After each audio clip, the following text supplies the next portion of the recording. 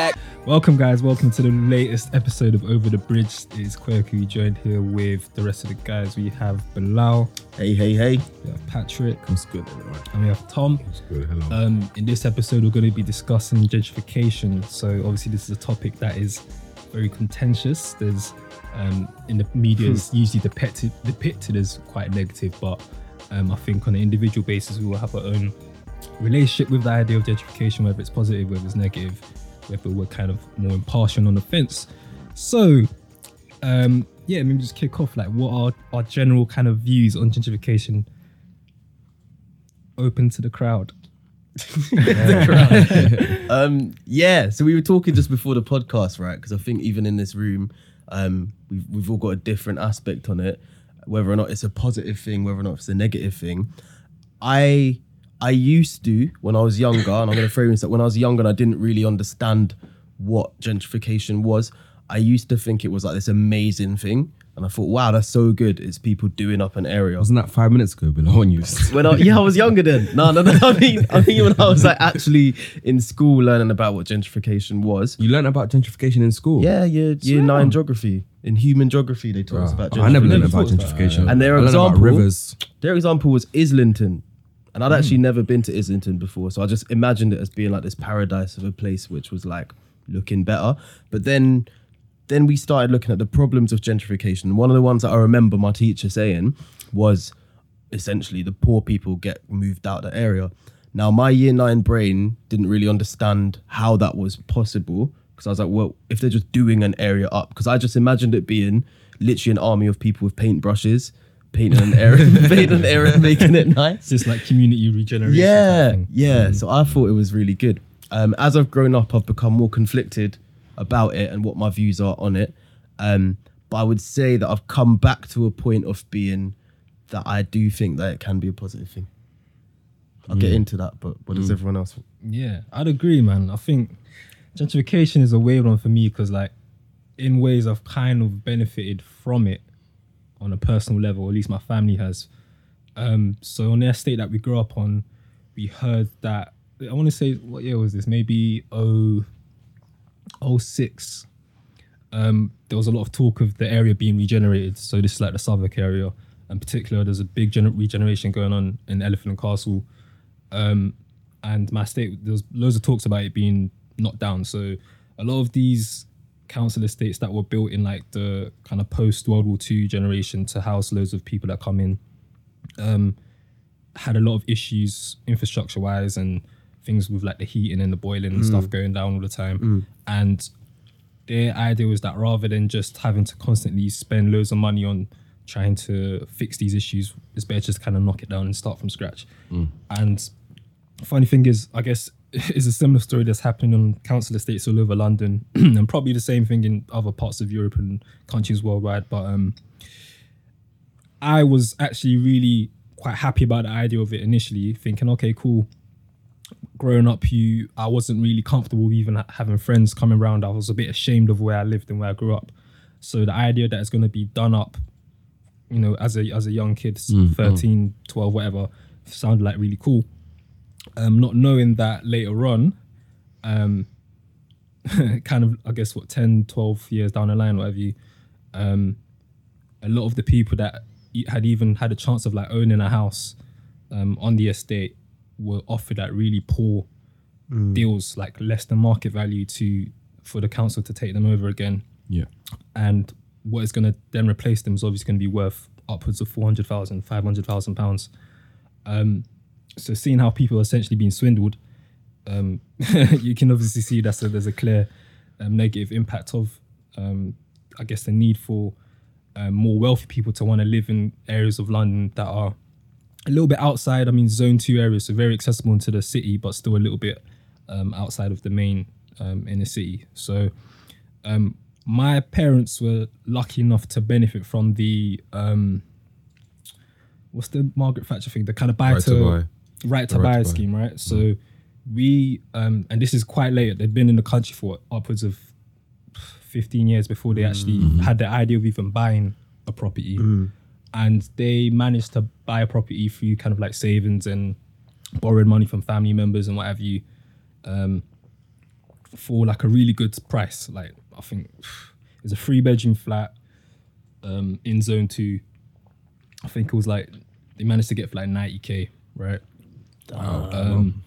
And when we eventually sold it, when we moved house and eventually sold it, maybe I want to say 5 years down the line, 5-6 years down the line, it was worth over 200, like 250 something. So it was a nice flip in it. It was a very nice flip.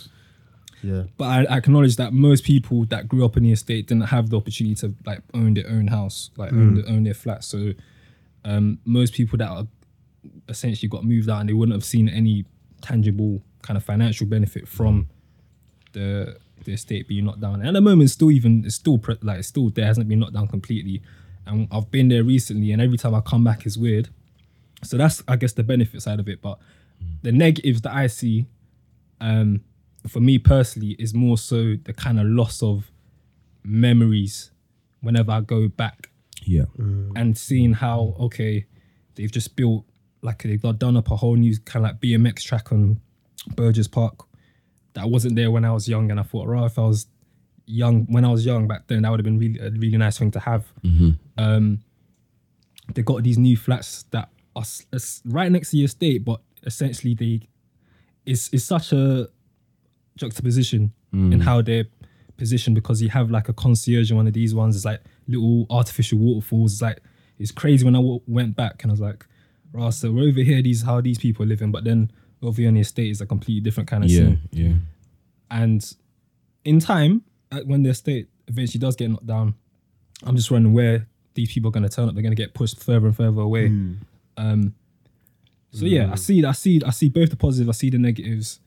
So I'm a bit conflicted, because naturally you want people to be in areas where they feel comfortable. There's amenities that are available to them that, you know, people are kind of happy to grow up in this area. But at the same time, is it the people that have been living there for the last, I don't know, 10, 15, 20 years that are going to be the real beneficiaries of it or not? Yeah. And I think that's the key issue for me, or one of the key issues for me. Yeah. Yeah, for me, I mean, I guess I come to this discussion from a slightly different angle, because I sort of moved out of ends quite young, at like 9 years old. So I grew up in Stratford, like Tom. Back before Stratford, anybody even knew anything about Stratford. Back before it was even a place to claim to be from. And then me and my family, we moved a bit further out to Chinkford, on the edge of East London, which is near my school. So yeah, my sort of entry into this discussion is slightly different, but that's not to say that I don't really have a position on it. I have quite a strong position on it. So being originally from Stratford, my parents have continued to have a business in Stratford. They have like a Caribbean food outlet in Stratford, Caribbean Scene. So Bang. yeah, bang, Caribbean Scene. Little plug. But yeah, I've always had a connection to the area, and I've seen obviously how it's changed. Like, and I remember because a lot of people don't realize, like, Stratford was like on the regeneration agenda for like a long time before the Olympics came around. It was like, I remember, so 2001,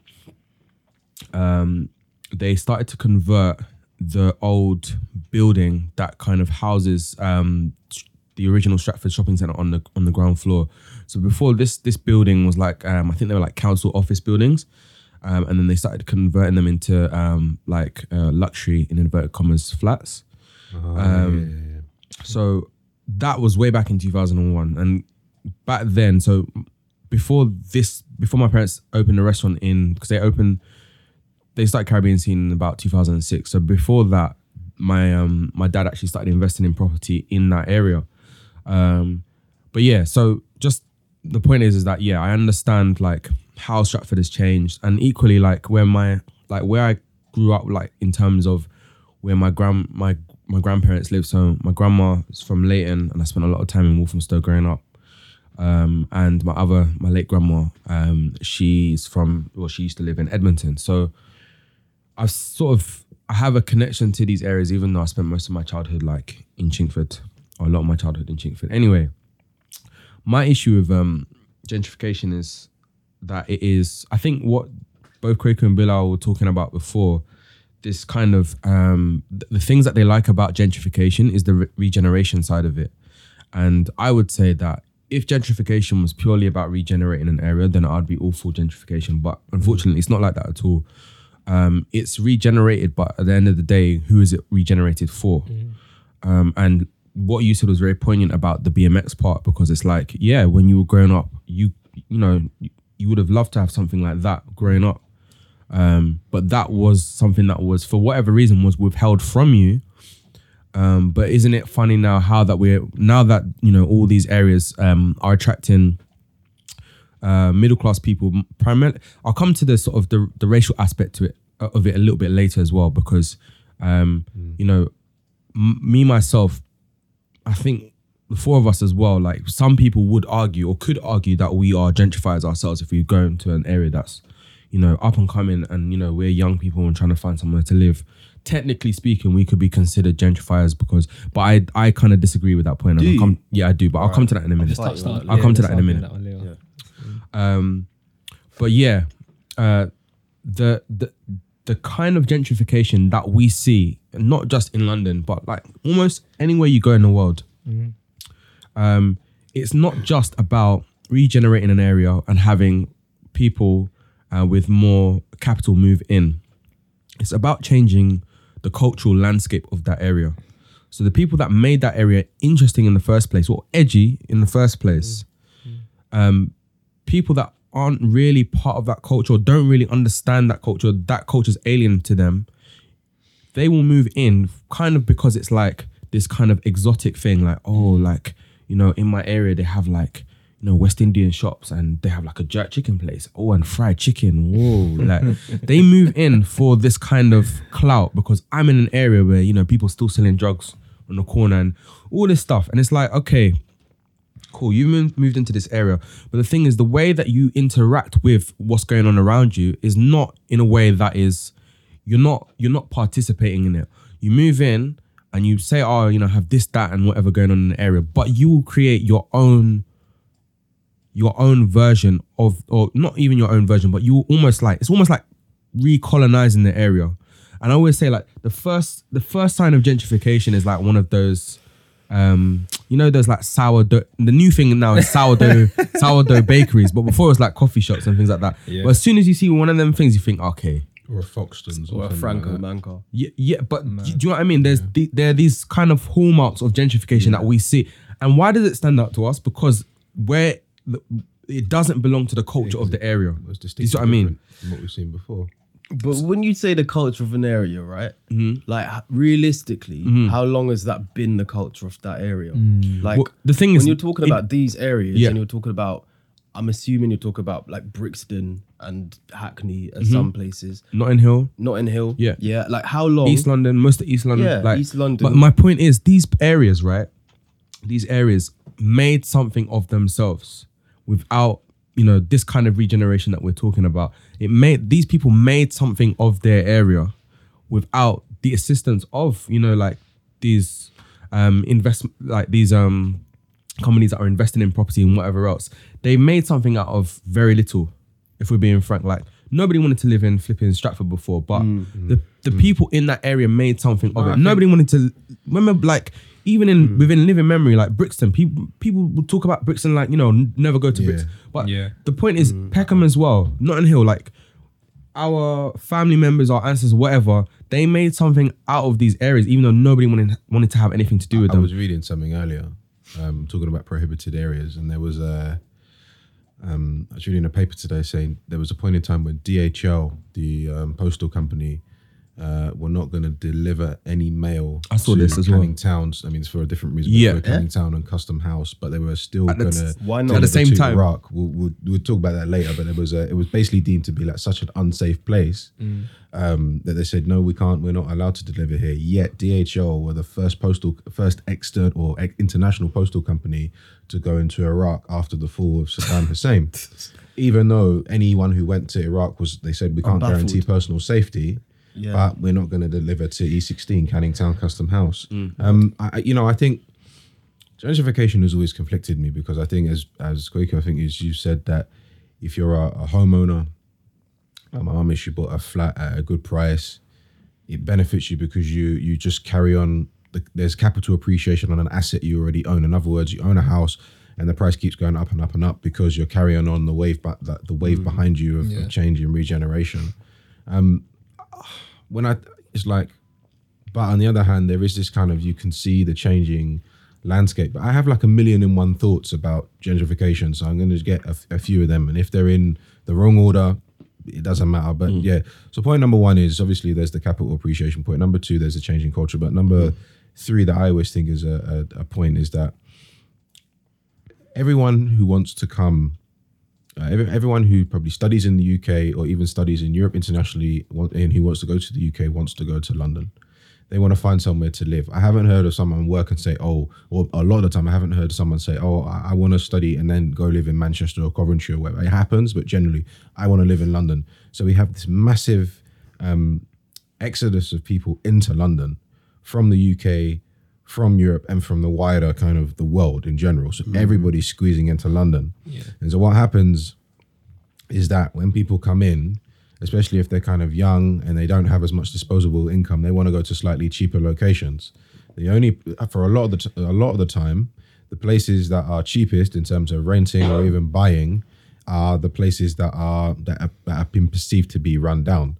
And that is factored into the prices of rents and factored into house prices. So people come and move into the Hackneys, Brixton, Stratford as well, because there was a point in time 10 years ago where they were ridiculously cheap in comparison to, say, like Southwest London. But I'm not talking like Brixton, Southwest. I'm talking sort of Fulham, Twickenham, Battersea, that kind of area. That's always been expensive. Even there was a point in time where that was cheap, but that's always been relatively expensive. So it's kind of people finding financial opportunities where they can come and live in London, but it's happened in such a rapid change or rapid rate, I beg your pardon, where now all of a sudden places like Stratford, which is where I've born and raised in, or even go further down like a Barking or even Croydon. And the interesting thing is that it almost seems to, and another point is that the move of gentrification seems to happen in concentric circles. What I mean by that is there'll be parts of Zone 1, like maybe kind of like Whitechapel, Aldgate East, that have sort of been run down, but it's kind of people now moving there. Then it kind of spreads out to maybe like a Zone 2 kind of area.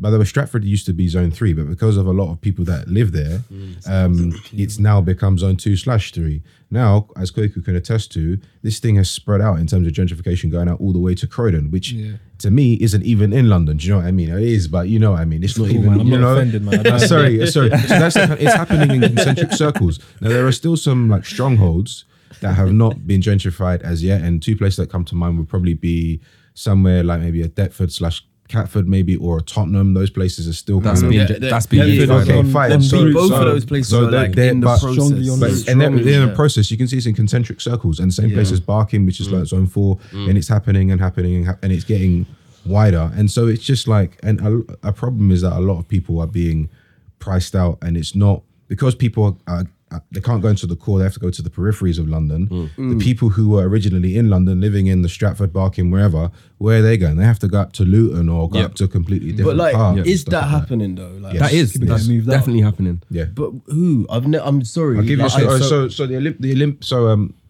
Olympics, when the Olympics came in 2012, there were a bunch of flats in Stratford. There are a few that are still there. But the council had I can't remember what there's an order, there's a compulsory purchase order, I think that's what it's called, where the council can say, right, we're taking it off your hands. And I think it's easier if you rent from, then if you buy there's a bit more wahala. But if you rent the property, the council can say, we're taking it off your hands.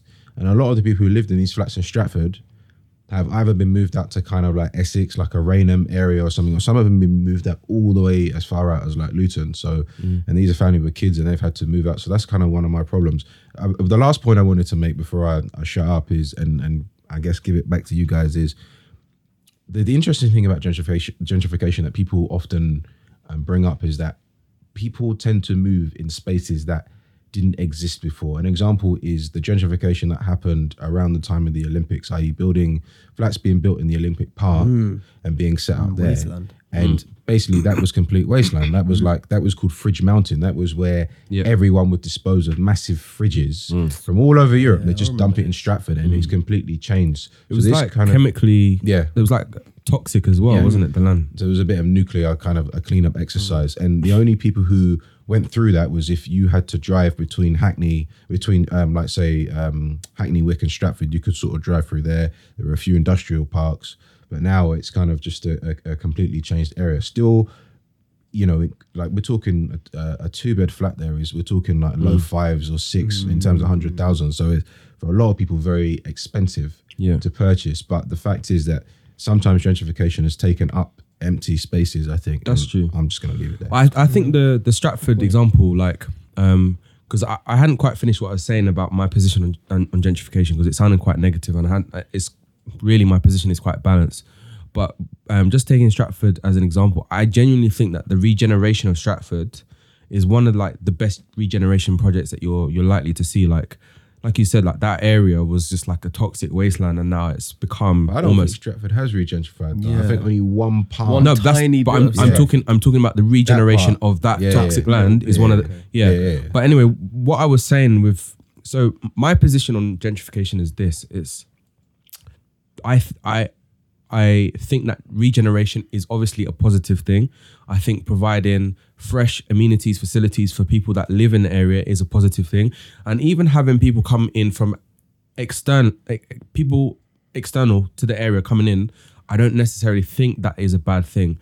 What I have a problem with is the way that gentrification takes place. And I'll give you an example just to kind of make it kind of like a clear analogy of what I'm talking about. So Walthamstow, right? When I first moved back from Brazil to the UK, I moved in with my grandmother, and she lives in Leighton Baker's Arms. And Walthamstow, like Hoe Street kind of said. Yeah. So like just down the road from Walthamstow Central. So that, like, growing up, like every Saturday I was in Walthamstow Market with my grandma. My mum, I used to hate it, but anyway, I know that area like the back of my hand. That's like the place that I almost got robbed when I was little. Like there's memories there. Memories attached to it. Do you know what I mean? So I'm coming back now to East London, and I'm seeing Walthamstow, and I'm thinking Walthamstow Central. Like, obviously they built the new Village. not Walthamstow Village. I'm talking about Walthamstow Central. Oh, okay, further. Village. Okay, yeah. Yeah, Has it always been called Wolfstown? No, but that's this is a new thing. wait, where? Yeah, that's No, the thing about Walthamstow. bricks in the soil, No, the same Walthamstow Village has always been there. It's always been bougie. Has it always been called Yeah, Walthamstow Village? I'm talking about Walthamstow Village. That's someone else. No, but there is an area in Walthamstow called Walthamstow Village, Okay. and it's always been bougie. I thought there were new set of flats that were set up. No, there called Walthamstow Village is Yeah, always Falls and it's Allergies always and been like kind of this, bougie. It's always been like this kind of weird, like. Anyway, I don't want to get sidetracked. So anyway, in Walthamstow Central, like Walthamstow Market, in the middle of Walthamstow, you have like the new sort of mixed purpose building with the cinema. There's flats on top, and then you got Nando's, Total Bay, and Pizza Express. And then across the road, you have these old council buildings. I think technically they are still council buildings, but there's like a parade at the bottom of them, and in there you have like a cycling, like a bicycle shop, like a hipster bicycle shop, a sourdough bakery and cafe, and some other kind of like boutique places. So I moved back now to Walthamstow, and this is when like I didn't have a job and I was looking for a job, and I just needed something to keep me ticking over, like just a bit of money to keep me ticking over while I was looking for a job. And I'm thinking, okay, like sourdough bakery, like, sign of gentrification, but maybe this is, an opportunity to Make an opportunity for employment. I like that. I like that. Sorry. So I walk in. I go there for a few, like a couple visits. Have my my coffee or tea or whatever, herbal tea, and like a bit of sour, whatever it is they're eating there, like some compote. They don't call it jam, they call it compote. Did you Them like kind of it? place.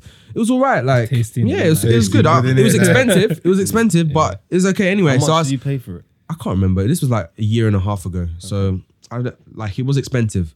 Anyway, I talked to the waiter who doesn't speak English very well, like some Italian guy, and I say, "Oh, like, are there any job opportunities?" He's like, "Yeah, go speak to the manager at the front at the till." So I go speak to him, and there's this like English guy, like and like you can tell this guy is not really from Walthamstow. Do you know what I mean? Like it's someone that we probably more likely to see in Cambridge. Anyway, so I said to the guy, "Oh, look, I'm looking for a job. You know, I speak a couple of languages. I'm originally from the area." He was like, "Oh yeah, no, well, can you make a latte?" And I was like, "Well, yeah, like I used to work in my parents' restaurant and we used to make coffees there all the time." He's like, "Yeah, but can you like basically you need to know how to make a really good latte." I was like, "Look, man, like I'm a bright guy. I reckon if you gave me an afternoon, I'll be able to learn it." It's like, no, I don't think so. Like this is what we're aiming for. And he showed me something. I was like, oh, okay. So I was like, okay, so how can I learn how to do this? Like I was being very persistent to the point where I was like, let's see where this goes because I want to see what this gentrification thing is really about. So I say to him, okay, cool. So what do I have to do to get a job here? Because I'm really interested in getting a job. And he's like, well, you have to do a course with this like, it's like this coffee company. I think it's called like Clemson's or something. Anyway, they're based in Hackney. Right. And they make coffee beans for these kind of like hipstery coffee shops. And they run courses for baristas, right? So I go to him, okay, cool. So if I go to one of these courses, like, yeah, it's a weekend course, you know, you do that. And then, you know, when you come back, you'll have the skills and then you can, you know, apply for the job. I was like, okay, give me the details for this this school then. So I called them up. I go, okay, like I'm interested in doing one of your weekend courses. How much is it to do a weekend course? They were like £400. £400. I see where you're going with this. So I see where you're going with this. This I was so mad. To learn how to make coffee. Listen, anyway, I was so mad. So I was thinking, this is not right. This is really not right. And bear in mind that when I used to go into the shop, the only people that I would see in this shop are like, you know, like the kind of like yummy mummy, like white lady, like they're just there with their kid and like, you know, they're talking about yoga and stuff like that. Like, I'm not seeing people that I would normally see in Walthamstow, right? Not. So I'm thinking to myself, and I was vexed. I was getting ready to tweet Stella Creasy because she's the MP for the area. Oh, yeah, that's right. And I was, because my point is this, right? There's nothing wrong with having a new coffee shop in the area. There's nothing wrong with that. There's even nothing wrong with having, you know, a bunch of, you know, white middle class people come into the area, whatever, like, there's nothing inherently wrong with that. What I have an issue with is this, right? You have this brand spanking new coffee shop. It's cool. People are coming in there. It's doing well. And you have an opportunity, right, to involve the community. So I was thinking, look, if I'm 20, at the time I was 26. So I'm like, okay, it's not really a big deal to me. But imagine I was 16 years old, born and raised in Walthamstow. I spent all my time in Walthamstow, right? And all these new opportunities are springing up in the area. Do you think that I'm going to have the capital to be able to, or my parents have the capital to send me to a coffee shop school, £400 for 2 days of the weekend, just so I can get a job in my very own area? So this is why I mean, this is why I'm saying that it's like colonialism. They set up in the area and then immediately you're excluded from it. Why? Because like what they should have done or what they could have done is say, look, we set up in the area, we're like this trendy hip coffee shop, but we're still going to involve the people that live here. How are we going to do that? We can subsidize coffee courses for young people that want to learn how to become baristas in the area. The thing about that though, is this takes me back to a really interesting economics lecture I had about public economics, which is about when we talk about matters of financial things, everybody has a value proposition from where they come from. So some people have a belief in equity and some people have a belief in capitalism, whatever, and that defines in how they see the world. Now, I'm not saying, by no means am I saying that's a socialistic point of view, not at all. But what I'm saying is that you don't have the same profit motive that they have. They've come in, and I'm not saying this is right or wrong. I'm just saying that this is one of my problems with gentrification. What you've basically just said is that people come in, and it's not just about people being priced out based on the stuff that they have. It's also the amenities that they have access to. Often has a tendency to price people. Often has a tendency to price the people who have been there for a long time, which even creates a larger incentive for them to move and say, "I need to move somewhere which is a little bit cheaper." But my point is that the responsibility does not lay on the coffee shop to do this. What I'm saying is, if you are an MP of integrity and you can see that this is happening to your area, if you value your constituents, surely there needs to be something whereby when this kind of gentrification takes place, when regeneration of an area takes place, the people that live there should have a stake in what happens, because otherwise you're excluding the very people that have voted you into office. Do you see what I'm saying? So if you're the MP for Walthamstow, whatever else, surely you should be like, okay, we welcome like the regeneration of this area. You know, we welcome new businesses coming into the area, but they need to be able to work alongside the community to improve the community. This is what I'm saying about gentrification. Gentrification to me isn't inherently wrong. It's the way that it's done. This aggressive exclusionary practice is what I have an issue with, and there are definitely ways to improve it, to refine it, especially when it comes to allowing the community that are already there, the pre-existing community, to have a say in what happens. Just building crap, nice stuff and all this stuff, and not having any input from the people that lived there and made the area what it is in the first place, I think that is wrong. And for me, that's a local authority thing that needs to be, that's what should happen. I think that it should be a local authority thing that says, you know, we're having a regeneration of the area, but we want to hear from the community what they need, and we want to have initiatives that involve the community, not pushes people out. I'm done now. I can see it. No, I'm thinking about that, and it's weird because I've had conversations like with my brother in the past and like friends and what have you, and particularly about Brixton, given that Brixton is essentially was like one of the kind of strongholds of the black Caribbean African community and stuff. Since 60s, and the idea that now in the late 90s, early 2000s, a lot of them are kind of got pushed back to like Fulton Heath and Croydon and moved further and further out. Yeah, and a lot of the businesses that are in Brixton now don't represent or not patronised by the people that have lived in the last 50 years.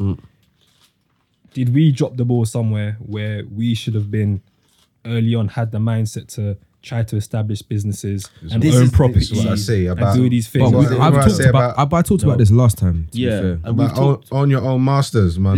But it's not easy. It's not easy. I know we've said this before. I've said it's not by any stretch of the imagination. It's not easy at all.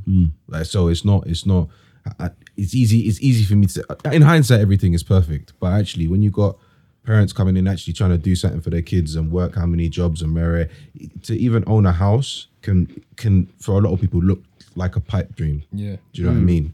And I think that's kind of what made it harder, was that a lot of our parents didn't necessarily buy property. If they did, that is wonderful. And they're, you know, if they're sitting in a zone 2 or 3, chances are you're sitting in £1 million if you hold it for, 10, 15 years. But that, it's easy for me to, the ball was dropped, but it was like, was there even an opportunity for a ball to drop? No, do you know what I mean? This is why this thing is so conflicting, for man. me, Confused, man. This discussion isn't so much about hindsight, because hindsight has 20/20 vision, right?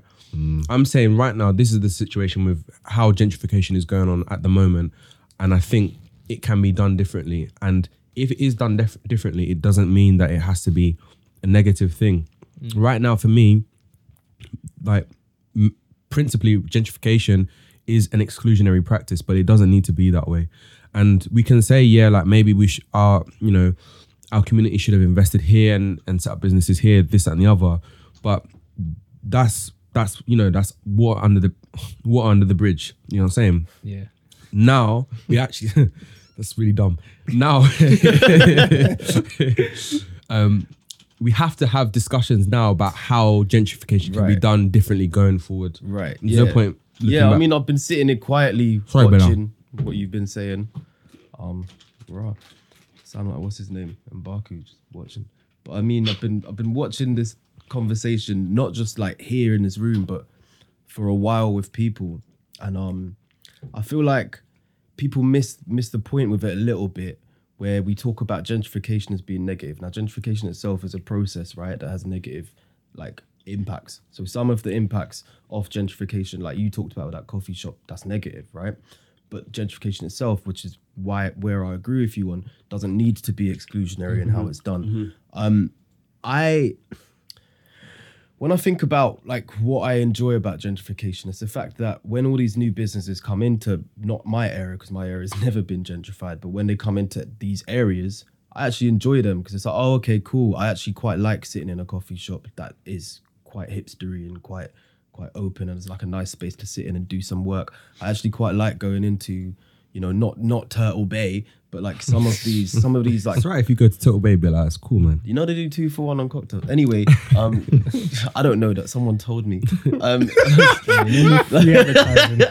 know, but all these places that I enjoy going to, which come as a byproduct of gentrification. Now, if I want to drink like craft beer or go sit in a place which is serving like avocado on toast, I'm not gonna get to do that without gentrification. Realistically, right? In the areas that aren't gentrified, to be honest, you can have pound shops in a row for days, but I'm not that bothered by them. Like, I don't want to go into them. So when I see an area that has been gentrified, I'm like, oh, cool. This is somewhere that actually attracts me as a 26-year-old who wants to do these things. So this is where I'm like, okay, so some of the positive aspects of gentrification is for me personally, I can benefit from some of the things, some of the business that come into the area. But yeah, I hear that, and I feel like what you're doing is kind of reinforcing what I'm saying, in that why do these things, these like kind of hallmarks of gentrification, why are they presented in such a way that it's only supposed to be for a certain kind of person? Like, they're not. No, but the thing is, I don't think they are. So, all right, let me give you an example of this, right? So when I used to live in Southeast London, in Deptford. So Deptford to me is when you said earlier that Deptford ain't being gentrified, I was like, bruv, like this place is being it's not like changed completely, but it's being process on the way. But there's this one bit of Deptford, like the old Market Yard little bit, you know that bit? Just with the arches. So the arches there, right? There's one bar in particular I'm thinking about, and this bar really to me showed how gentrification can be done in a non-exclusionary way. Because it's the sort of bar that you would not expect to be where it is, for one, and wouldn't expect to have the clientele that it does as well, right? So when I say this, I mean it looks like a very hipster bar. It looks like a very fancy place, and to me it looks so East London, but it's just sitting in Deptford, Old Market Yard. Now the area itself, all the rest, around it, there's like a Mama Jerk and all of this stuff that is created by us, but for other people. And this bar is people that come to it are just a lot, like the most diverse group of people ever. I was sitting outside one day just having a fish finger sandwich at this bar, which is what they sell, and their drinks and their food is cheap as well, and they literally buy them from the Iceland across the street. I've seen them just go and buy things from Iceland across the street and come back. Don't bait them out like this, man. But the thing is, they don't sell it for that much more than they bought it for, because it's still fairly cheap. Yeah. And I've seen like just literally like mums from the estate nearby just coming and sitting alongside people who would normally be in a bar like that. I hear you. Now, this to me, I'm not saying that this is again one tiny illustration of a wider point, but I do think that showed that yes, this area is going through some changes, but there can be bars or cafes or businesses that aren't exclusionary. Yeah. My point about you being able to enjoy these things, even though you wouldn't consider yourself middle class, like you said before, that you're working class. My point is, working class people, or people, the original inhabitants of the area, have a right to access these things, but not just as consumers, not just as clientele, but also as employees. Do you see what I mean? These opportunities that come up in the area, they should have access to these opportunities. What we're talking about is ethical business, and whether or not businesses have a right to be ethical. And I think that is like, when we think about gentrification being perhaps something that's on a local authority level, ethical business to me doesn't necessarily feed into that as neatly as we'd like it to. It could do, and it should do at like local council meetings when we're talking about sorts of new business that we want to bring to an area. I think I think several businesses don't think about businesses, even large corporates. I don't think they think about corporate social not at all. What they're thinking about is who can be like, how can we make profit? Fundamentally, it's a profit making business. I almost think that some councils are even glad at the idea of gentrification. So of course they can make more revenue by the tax that they get to charge on like council tax, and the bands and stuff can be different and whatnot. Kind of a larger, more luxurious property is higher on the council tax band, and you pay more, and that's more revenue to the local authority, right? Because it's council tax as opposed to something which is a bit more central. So it's I think fundamentally, we live in a world which is completely driven by the profit motive. People have come in to live in London. the London housing market in specific is very unique in the sense that it is treated unlike how we've lived in London for a long time. A lot of the London market, especially at the top end, because London is a very toppy driven market. In other words, you watch when Brexit comes into full play and you get a lot of people from Europe who own houses, don't necessarily live there, have to get rid of their houses, or people who have come in and have bought massive houses have to get out. You watch how house prices are going to fall because there's a concertina effect all the way down. And that's kind of one of the problems, is that like on a much higher level, the way people treat London houses like an investment asset, which it is. It's cash in the bank. It's a carry trade for them. They can put it in here. The rental yields are so high. Do you know what I mean? Like in some cases, like 10, 15, 20% rental yields. Those are very high. You're getting that. And it's like, I'm just sitting on the cash. I'm sitting on this money, and that's my bank account. People Do you know are what not I seeing mean? the stories of the people who are affected by these things. So a lot of people, a house in London is very simply something on an Excel spreadsheet. And the problem with a lot of these places, not just London, but like big capital cities, is that this is what is going on. And people don't consider what the effect at the top does to things at the very bottom. And what we're seeing at the very bottom is that people are being priced out because, as you said, amenities become more expensive. So people say, actually, if I'm in London, let me go move out to Essex, let me go move out to Croydon and other such places, and let me commute in. And they don't think about the other things about like how expensive train fares will be, because they don't want to. They think the mortgage or the rent will be cheaper, but they think these things. So that's.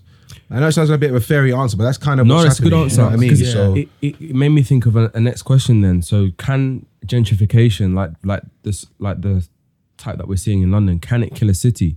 Because, let's say that, we have all these people that, like you said, they have these properties in London, and to them it's just a cell on an Excel spreadsheet. These people probably don't occupy the properties for much of the year. And what you're seeing in all of these areas that are being gentrified is like a kind of, London is becoming kind of sterile. Like everything just kind of looks the same. Like London is losing its character. So Do you think That's what so? some people say. I think so. When I came back, I don't know. I think London's changing its character, and that's interesting. That's cool. And I think from forever, and this is my other thing about gentrification, is that because it's a process, I do believe that forever we have been being gentrified. Like forever there has been this process of constant change and constant regeneration.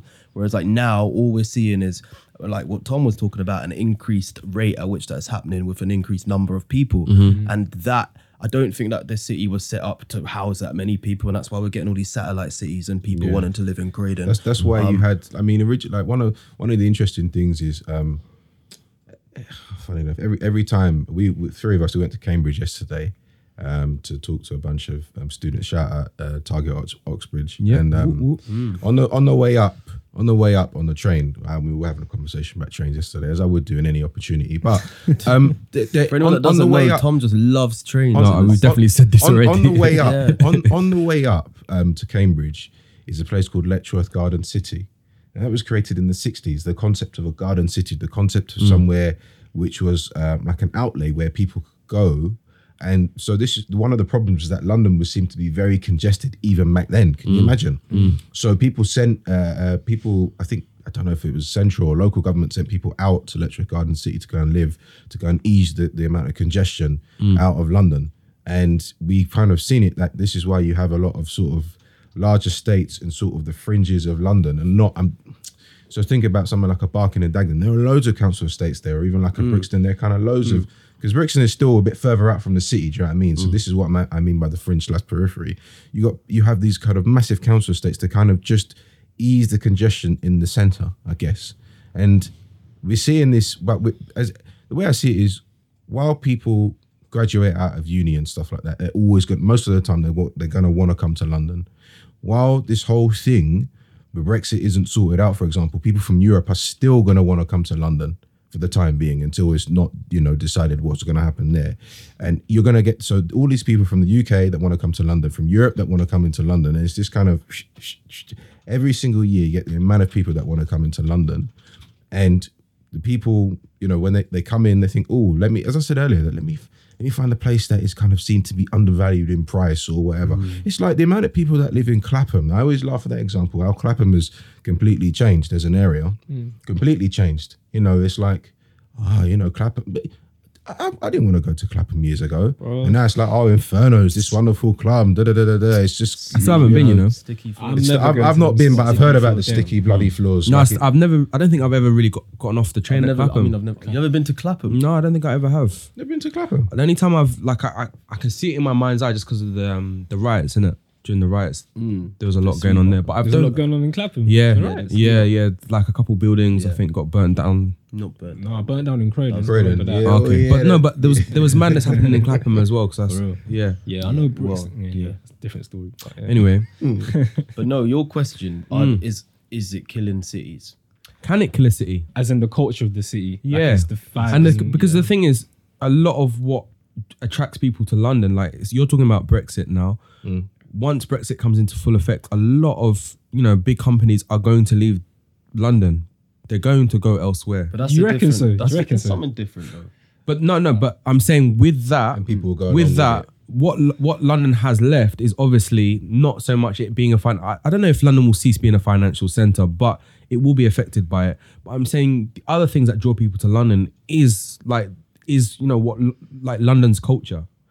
I think No? from people that have moved or lived in London in the past, even like outsiders, Americans, whatever, a lot of them already said like from the 90s and what London is like now is like night and day. The culture's already kind of died. It's become a lot more sterile than it was back in the day. Even when I came back from abroad, I noticed a massive difference. I noticed everything was a lot cleaner and a lot shinier and a lot more like. see how- but it was dead. It was One really. thing that I always laugh about is like if you listen to the early days of grime, people talk about certain places, Ali Pali, Yeah. Stratford Rex, Yeah. Palace Pavilion, all of these places. Yeah. They don't Run exist around anymore. them For all, example, yeah. Stratford Rex is now a place where you can go and jump up and down on like some trampolines, like you can dunk on trampolines. I'm thinking, bruv, this was the hallowed Stratford Rex. Do you know what I mean? Like, So are we losing these cultural Definitely. hallmarks, icons? Are we losing these places? Even like, is Hammersmith Apollo still around? Yeah, it's still Yeah. around. Hackney Apollo still, but like these But places,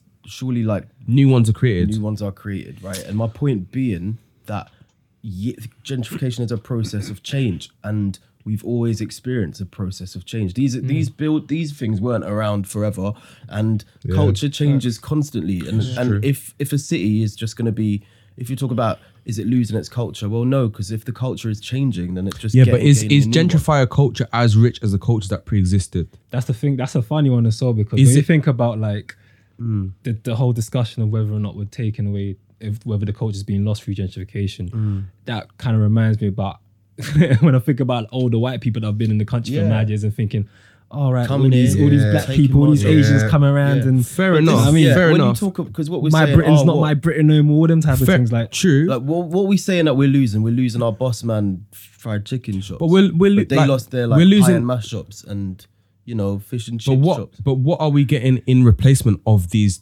establishments? We're getting sourdough bakeries, coffee shops. Like these things You aren't. said that you like them, so They're cool, but they're not culturally reflective of what London is. Do you see what I'm saying? Wow, It's and not. it's- no, you know what, this makes me think of what something part that- of London Yeah, though, innit? ah, Like, this makes No, me but think come of on, something this, that- no. this obsession with like these are trends. These are things that have come in recently. No, you know what? This reminds me of something. What you just said was so pertinent because an example is West Ham Football Club. Bear with me. There's a point here, right? West Ham Football Club used to be in Upton Park and has been in Upton Park for a very, very long time. Yeah. And is now in Stratford. It's now in the kind of the newest part of Stratford, in the Olympic Village. Yeah. The Upton Park has been knocked down for a bunch of flats. The point being is that around the old Upton Park, you had the bowling pub and you had loads of other kind of places where you can eat pie and mash and other such things, kind of what people like. And if you say, I want 2 and 2, they'll give you some nice pie and mash. And maybe if you ask for something else, they'll give you some liquor as well.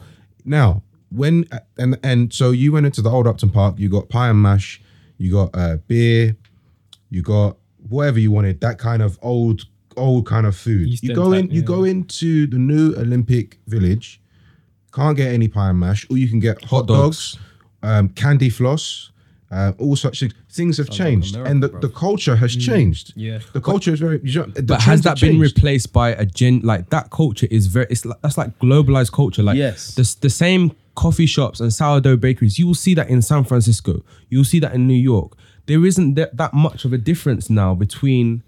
But is that the fault of gentrification, or is that the fault of just global? I'm not saying it's a fault, but it's symptomatic. It's part of this gentrifying process that we're talking about, which is why I'm saying that gentrification can be done in such a way that it doesn't erode away or erase culture that has already been there. Yeah, so we could celebrate the culture. Why is that culture outdated? I don't understand. Like, why is Brixton being, like a hub for the West Indian community in London? Why is that suddenly now outdated and now we need coffee shops and sourdough bakeries? Do you see what I'm saying?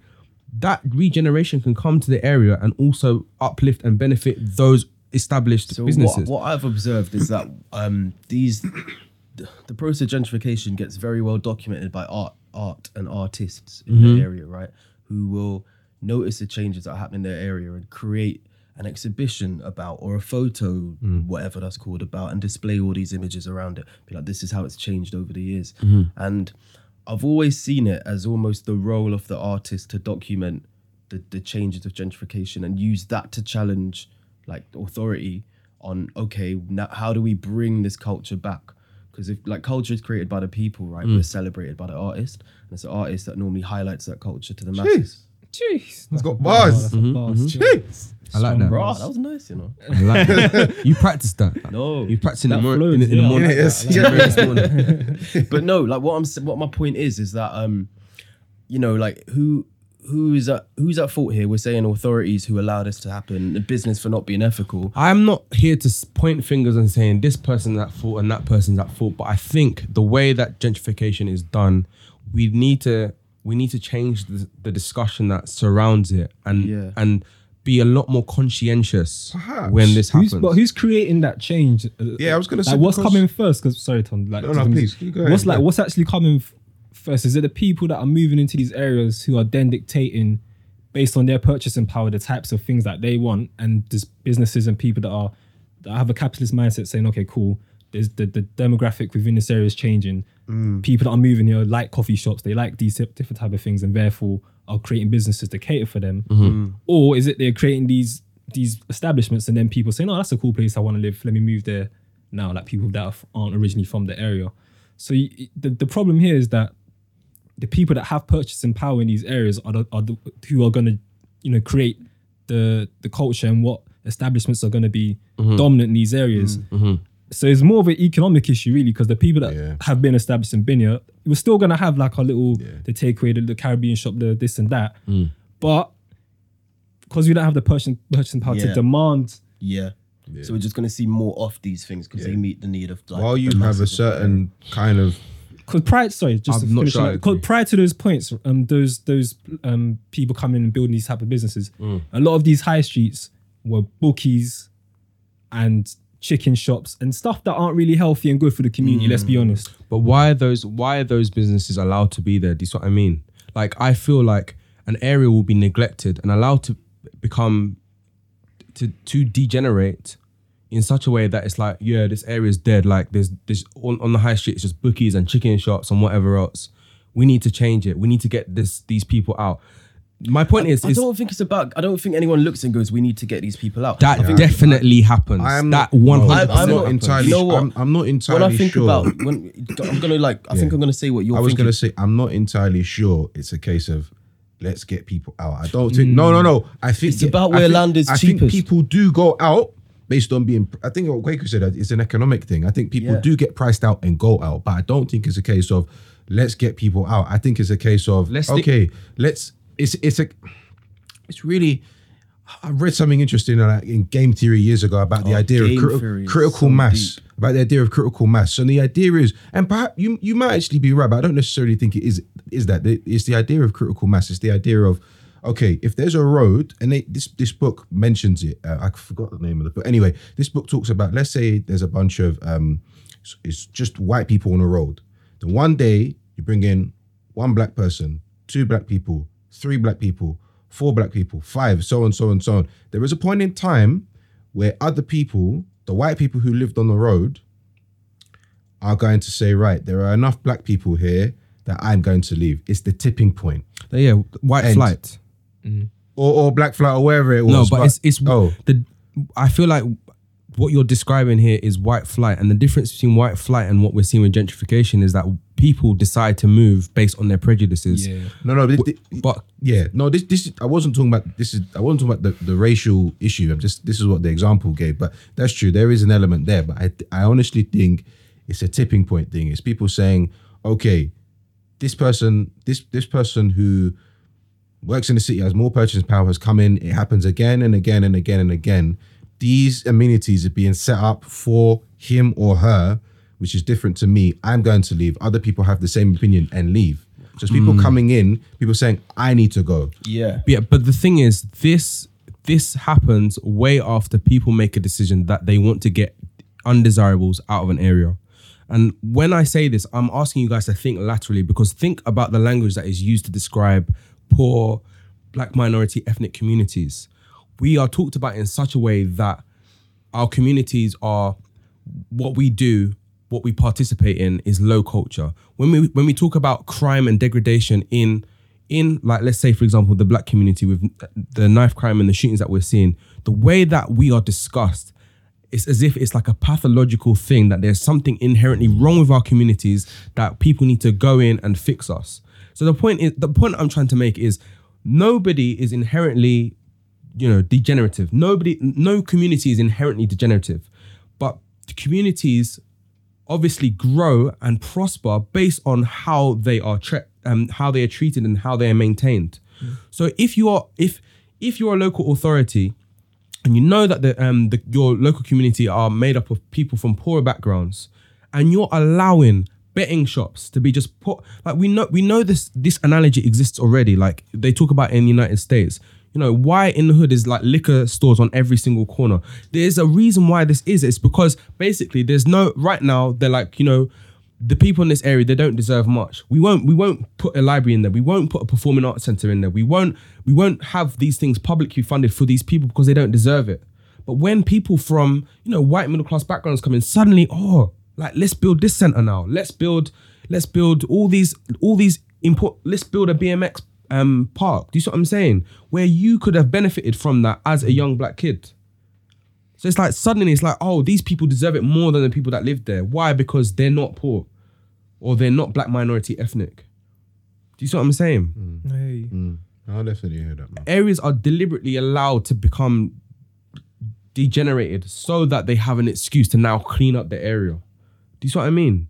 Like the police in Tottenham, like I know what's gonna happen. They're allowing Seven Sisters right now, because in my area, like you'll see the drug dealers in my area and they're chilling, man. They're living like you can see them on the road and they're just flagrant. And the thing is, do you think that would be allowed to happen once that area starts to become properly gentrified? That you have just drug dealers chilling on the corner. I'm not saying that But there's surely that's a good thing. But the thing is, what I'm saying is the police are turning a blind eye to it now. Because why? They want to say, look, we need to get these people out of the area. They're ruining the area. Whereas what's ruining the area is that it's not been given the same attention that a middle class area would be given. So they allow the area to become run down, degenerated, crime goes up, whatever, so that they say, look, we need to get these people out and have this higher culture come in. We need to gentrify the area. Because the way that people talk about gentrification is always about this thing of inherently improving the area. The people that move into the area when it's gentrified, these people have drug habits as well. Don't think that these people don't have drug habits. Don't think that these people are not funding drug dealers in the area. This is what I'm saying. But it's because they come from a white middle class, normally a white middle class background. We still haven't talked about us being potentially gentrifiers, but they normally come from a middle class background, and because they have money, suddenly they're inherently better. Like Grenfell is a very good example. Do you think if Grenfell happened in like a luxury apartment block, that we would be seeing what's happening now with Grenfell? Well, most of the people haven't been rehoused. Come on, like we know that people talk about these people as if they are, below. Do you know what I'm saying? So of course they talk about getting people out. I mean, I've seen it myself. Like the way that when my parents were setting up the business in Stratford, they did not want to have a Caribbean restaurant in that area. They were fighting so hard. We had to bid 2 or 3 times before we could have the unit. We won the bid 3 times to the people, I guess the decision makers that would have allowed us to have the unit in Stratford. But they wanted a blue chip company in the area. Okay, fine. Like you said, these bigger companies probably bring in more money. But the thing is, when we set up and we were doing well, the amount of times that they were trying to smear us, saying that, the restaurant is a drugs, it's a front for a drugs operation, blah blah blah. Like, we had police raid the restaurant. Do you know what I'm saying? People definitely look at black minority ethnic communities, poorer communities, and say, look, we need to get them out because we need better people in. I fundamentally believe that. I am with that. I'm just, it's not. I think it's what you said. I think it sometimes can be a much more subtle approach in the language which is used, and often you see this in the American press a lot. When they're talking about black communities, they'll use certain words to describe that, and you'll know exactly what they're talking about. And it's like, for example, and it's like whenever you read certain newspapers, in fact, pretty much all of them, they talk about urban areas in London. We know what they're talking about. We're talking about areas that there's a heavy black influence there or something like that. Exactly. You know, how can there be an urban area in London which is it's like because actually urban and rural, London isn't urban. Area. Like geographically, it is an urban area in comparison to the country which is rural. So that's kind of one of the euphemisms, I guess. Yeah, thank you. That's the word I was looking for. It was a euphemism that is used a lot, and I think that I don't know, man. Guys, I don't. Should we wrap it up here? Yeah. No, I don't know if we've come to any sort of consensus. I've just There been wasn't very enough passionate. never We gonna be need to come to a consensus, consensus, and I don't There's think no there need. ever will be. It's just a discussion, on a topic innit? like this. Yeah. Because honestly, I think even throughout this, listening to you guys' views, I think we've kind of gone back and forth on a few things. I don't think that there is. This is one of those conversations where, because we're talking about a process, we could talk about it forever because there's so many different examples of that process, and we're talking about it. It sounds like literally right now, right here in London, for what we know about the last 20 years of our lives, without really thinking, and I don't think we've gone into any history of gentrification in even the areas that we're talking about. So we've touched on like barely anything to do with the topic, to be honest. Can I just ask you though, what is your position on the 4 of us in the room being seen as gentrifiers as well? Absolutely. Yeah, we are. How? How? Because I'm saying no. Put it this way, yeah. If I buy a flat, I live in E15. I was born in Plaistow, but Stratford is only a postcode away. So I was born and raised in E15. If I buy a house in E20, which is Westfield, the other side of Stratford, A nice bit of does that make me a inverted gentrifier? commas. well, yeah, and I don't want to get into because it's going to be a whole nother debate, right? But my reason that I like so strongly said absolutely to that is because why is it that we always talk about gentrification in a negative way and never think about young middle class black people can be gentrifiers too? Because if they're going to be the ones who are going to ultimately fund the businesses that we were talking about Yeah. who are in these areas, why are they not gentrifiers? Yeah. I hear what you're saying. I think for me, the way that I digest this question is, for me, gentrification, as we understand it right now, is a negative thing. So obviously, I'm going to be like, no, I'm not a gentrifier. I hear what you're saying, and I agree in the way that you've understood gentrification. I think the reason why I think it is slightly different for us, and it's basically what you were saying, that we are the people that will, we will be the clientele going into these shops. That my point is, the reason that we are slightly different when it comes to the topic of gentrification in this kind of colonial sense, like, claiming an area that's belonged to previous communities. Because I know that me moving into Seven Sisters now, I've lived in Seven Sisters since August, I will still go to these West Indian takeaways. I will still go to the local Jamaican barbershop. Like, these are places that I will frequent because that is what I know. That's what I'm used to. Whereas the white people that move in, because the white people that I'm seeing that are moving into the area, I watch what they do. They don't go into these shops. They don't even talk to the people. This is the thing. And okay, maybe you'll say, well, there's no reason for them to go into a Jamaican barbershop, or there's no reason for them to go into a West Indian just takeaway. for the excellent sculpting. But the point I'm trying to make is the way that we as black gentrifiers would interact with the area is completely different to the way that it's done. Also, the way I Because the way that they do it is just completely and the way exclusionary. the way I see gentrification, the way I've always seen gentrification, is someone moving from an area distinctly different to where they are from into somewhere completely different, and it's a completely different environment. If I happen to stay in a part of East London which is close to me, I've always been there. I know the place like the back of my hand, and I've seen it change. Which is, well, yeah, I agree with what you're saying, but I can see I'm still involved in the regeneration of the community because of my presence still being there.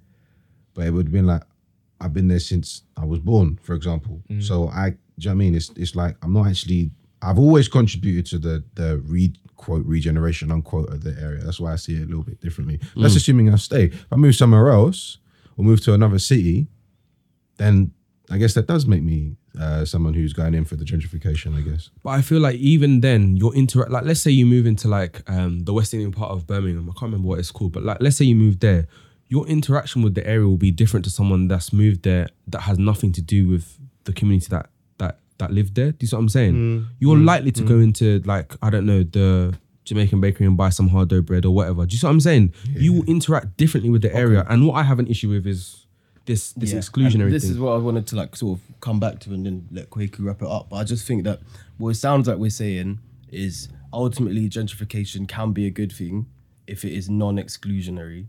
But so far from the little that we've seen in London, like specifically in the last few years of our lives, it seems to be an aggressive and exclusionary force. I wouldn't necessarily say aggressive in the literal sense, but it's very like, for me, I see it as like neo-colonialism. Like I see it like a claiming of an area. And I see that, you know how they have the US flag on the moon? I see like that sourdough bakery as being that flag. Or it's like we're claiming this area now. Studio in California. Yeah, okay, well, that's another debate. And there's a flat earth debate as well. But I see that as the first flag of gentrification. As soon as you see that sourdough bakery. About this after the podcast is finished. Yeah. I don't know. It's definitely it's a proper contentious debate not finished to have. We're gonna chat about this after. If we come with a conclusion for it or consensus amongst us. One thing that's just funny, that what you were just saying about them putting like a stamp or like a new flag and claiming the area. Growing up, when I'd say to my school friends, what have you, not really my friends, but people I went to school with that grew up in middle class, kind of Surrey and what have you, whenever I mention from Peckham, it's like, oh yeah, that's kind of rough. Like, like they have an impression on the area based on how it was depicted in the media and what have you. And now a lot of these guys are the people that now live in these areas when they end up getting jobs in the city. Yeah, I live in Peckham.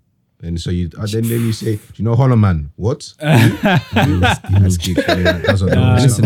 had a lot of colleagues that have come from like the countryside and what have you, moved to Brixton and moved to Tooting and Clapham and all these different They're all areas. moving to that's the reverse OT trade. Come from country. That's the reverse OT trade. Oh my God. Yeah, for real. So it's very bad. But I mean, I think one thing I remember from when I was studying, I did a paper called The Political Economy of Capitalism, and wish I did that paper. It was such a sick paper, man. But there was a professor called Lawrence King, and one thing he said like early on was when you're trying to evaluate any situation, any kind of political action, or anything between kind of like states, what you need to remember is, or the things you need to consider is who wins and who loses in the situation. And I think this is the exact kind of thing that you come to when you think about gentrification, is like, there's going to be winners and there's going to be losers, and that's banging. Unfortunately, it's the people with the purchasing power that are going to be the winners, and the losers, unfortunately, tends to be the people that are already kind of economically disenfranchised. And yeah, that's kind of the reality of every situation. And what we need to be doing, or what I don't know who the responsibility really lies with, but is we need to ensure that those that lose, or those that will typically lose in a situation, have some type of safety net or some type of, in a way in which they can like not be so disenfranchised from the change. Yeah, that's what I can say. So yeah, this makes me, this is something quick. This makes me think of something that the Locks, one of their most famous tunes. It's called Money, Power, Respect. And Lil Kim in the intro says, first you get the money, then you get the power, then you get the respect. And that pertains to this zero-sum game.